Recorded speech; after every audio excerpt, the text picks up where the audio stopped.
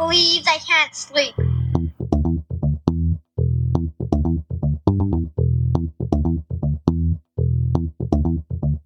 It's time to listen to Courtney at last on the Ramblings of an Insomniac podcast.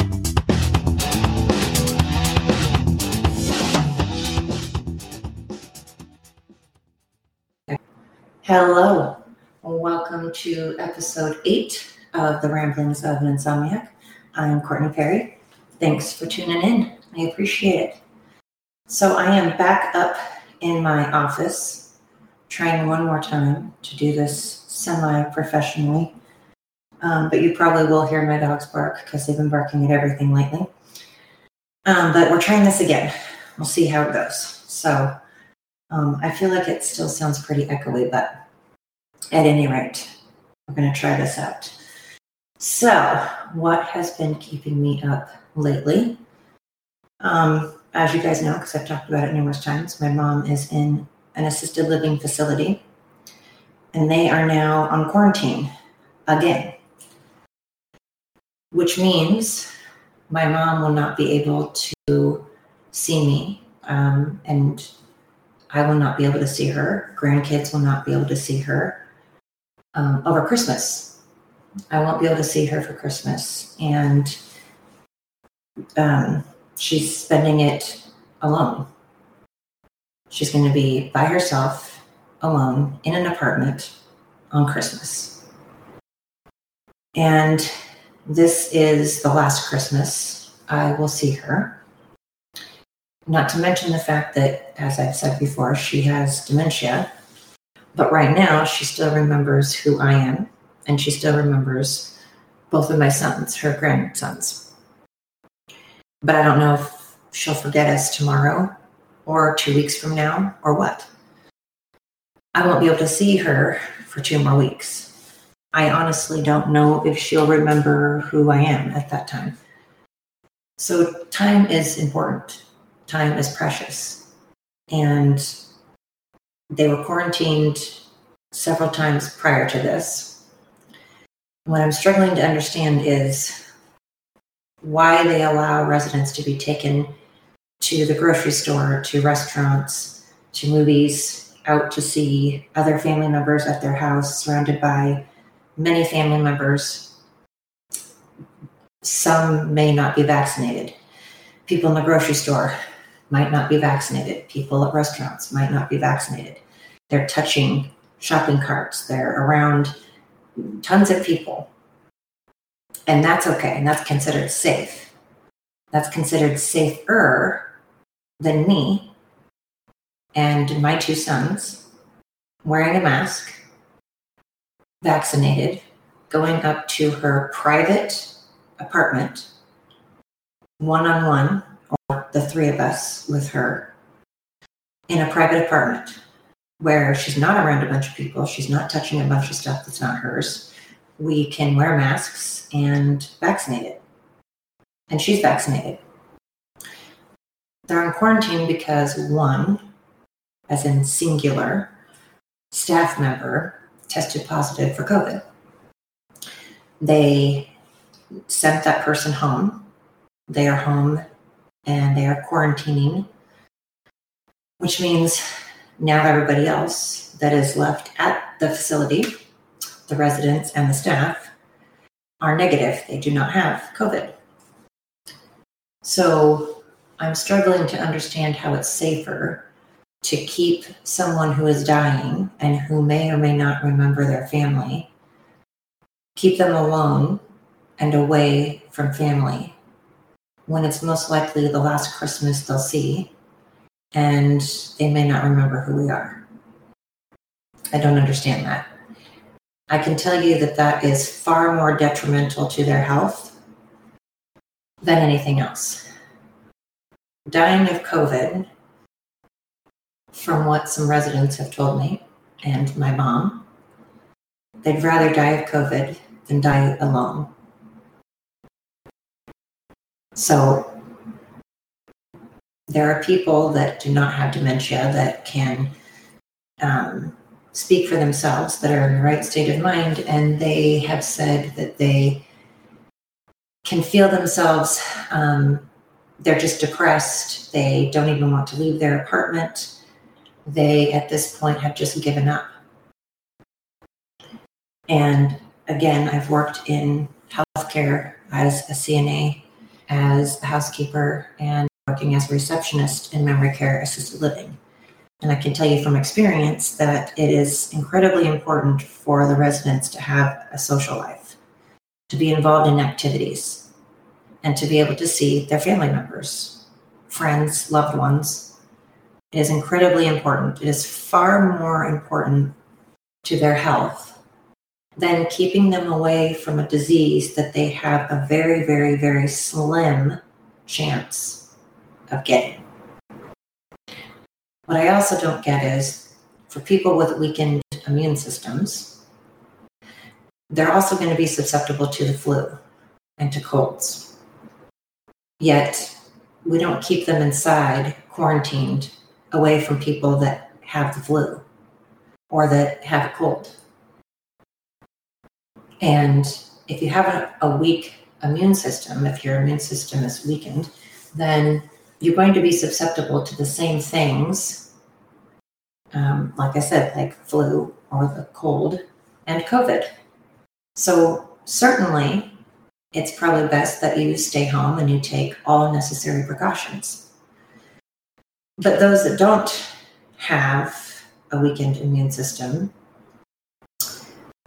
and if you're vaccinated, especially like my mom, again, I feel that because I'm vaccinated as well, it's such a low chance of her getting it. And I just don't know when I'm going to see her again. And this is frustrating because this has happened over Thanksgiving, and I just feel that it's unsafe to keep residents away from their family members. So I have contacted several news stations as well as radio stations because I want to raise awareness to this.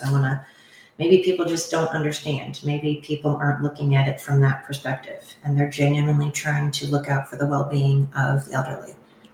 And I get that, and I understand that.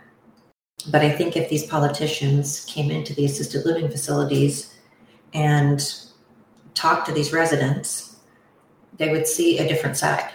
And I've talked in the past, in different podcasts, different episodes, that I like to look at things from all angles, from different perspectives. That's the photographer in me. And I think it's good for everybody to do that. But I would like to see these people that implement these regulations, they're making everybody else do their dirty work. They're making everybody else do all the dirty work. I would like these people to come and look these residents in the eyes and tell them personally that they're not allowing them to see their loved ones, that they're keeping them away from their loved ones, and that they may die alone. It's just illogical to me that that's safer. And I'm struggling to understand why Oregon is one of the very few states that's still implementing this. We were promised that if we were vaccinated, we would not have to wear a mask. And that's obviously not the case. So I'm not understanding why Oregon is still implementing these illogical practices, but I don't want to get political. I'm not going to get political.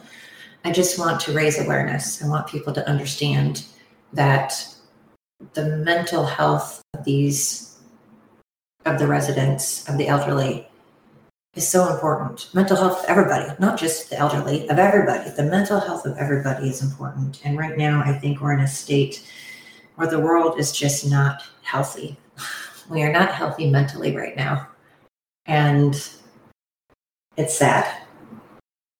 We are all, I think everybody's struggling for different reasons right now. And, Christmas is coming up, and I just feel there's just a heaviness. And of course, times like that should not be full of heaviness. It should be full of wanting to help each other, to reach out to one another, to help those in need or less fortunate, volunteer our time, volunteer our energy. I think we need to start putting others first a lot more. There are a lot of people out there that are wonderful, amazing people that volunteer their time and energy and that do so much for others that don't get enough attention. Maybe they don't want attention. Maybe they don't want anybody to know. But it would really be great to focus on the heroes out there, the firefighters, the policemen, the doctors, everybody out there, everybody. We are all struggling, and everybody that gets out of bed in the morning and just tries to put one foot in front of the other, tries to smile, tries to still be kind, and help in any way. Kudos to you. I applaud you.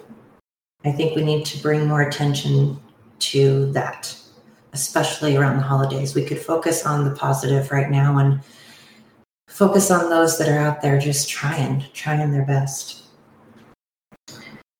I know sometimes it's hard for me to get out of bed, and I always appreciate it when someone's like, hey, just so you know, I care. So just so you guys know, I care. And help me spread awareness to what's going on in the assisted living facilities right now. You know, like I said, it's just, I feel cruel. It's honestly cruel what's going on. Having these residents not be able to see their family members. And I had someone say to me, well, you can see them through Zoom. You can see them through FaceTime. You can't hug somebody through a computer. You can't touch somebody through a computer. You can't be sitting next to someone and it's just not the same. Talking to a computer is not the same as being able to touch and look someone in the eyes face to face in person. It's not the same. And half the time the residents don't know how to use, I'm not trying to be stereotypical. I'm not saying all residents don't. I'll speak for my mom. My mom personally does not know how to use that type of technology, which would mean that a certified nurse's aide or somebody, a staff member, would have to stop what they were doing and do the FaceTime with her. And right now they're very short-staffed because it's incredibly hard to find people that want to work right now. So they're so short-staffed that they don't have time for that. And that's the other thing. Right now, people are so short-staffed. People are begging. Companies are begging for people to work. And our elderly are suffering. There is assisted living facilities that are closing, skilled nursing facilities that are closing, memory care facilities that are closing. Why? They can't find caregivers. They can't find housekeepers. They can't find med techs. They can't find dietitians. They can't find people to work. So when assisted living facilities close down, where do those residents go? Where do the elderly go? That means there is less and less places for these people who have worked hard to give us the rights that we have. These people have worked hard and earned the right to, at the very least, have a place to feel safe, to be able to sleep, to have a meal. Just like our vets. At the very least, our vets deserve to get the medical care that they need, to have a place to sleep, to have food. These people worked hard to give us the rights that we have. Rights that right now are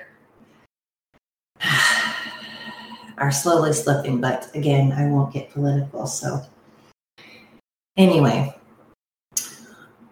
that's what has been keeping me up. It's breaking my heart, and I'm not quite sure I don't know how to convey to you how difficult it is when your mom is begging you to stay and you can't, begging you to come see her and you can't. I've said that before, and I know I sound like a broken record, but I just really want people to understand that this is not fair and it's cruel what's going on in these assisted living facilities. And again, I want people to know that it's not that I think the assisted living facility that my mom is at is a bad place. It's not. They're just simply following protocol. So I get it. But I'm going to do my part. Like I said, I called radio stations and news media, and I'm going to call the ombudsman, and I'm going to do what I can to raise awareness. So, you can help me spread that, spread the word. Anyways, thank you. And to anybody out there that needs it, I'm thinking of you. I'm sending a hug. Keep your chin up. And thanks again for tuning in.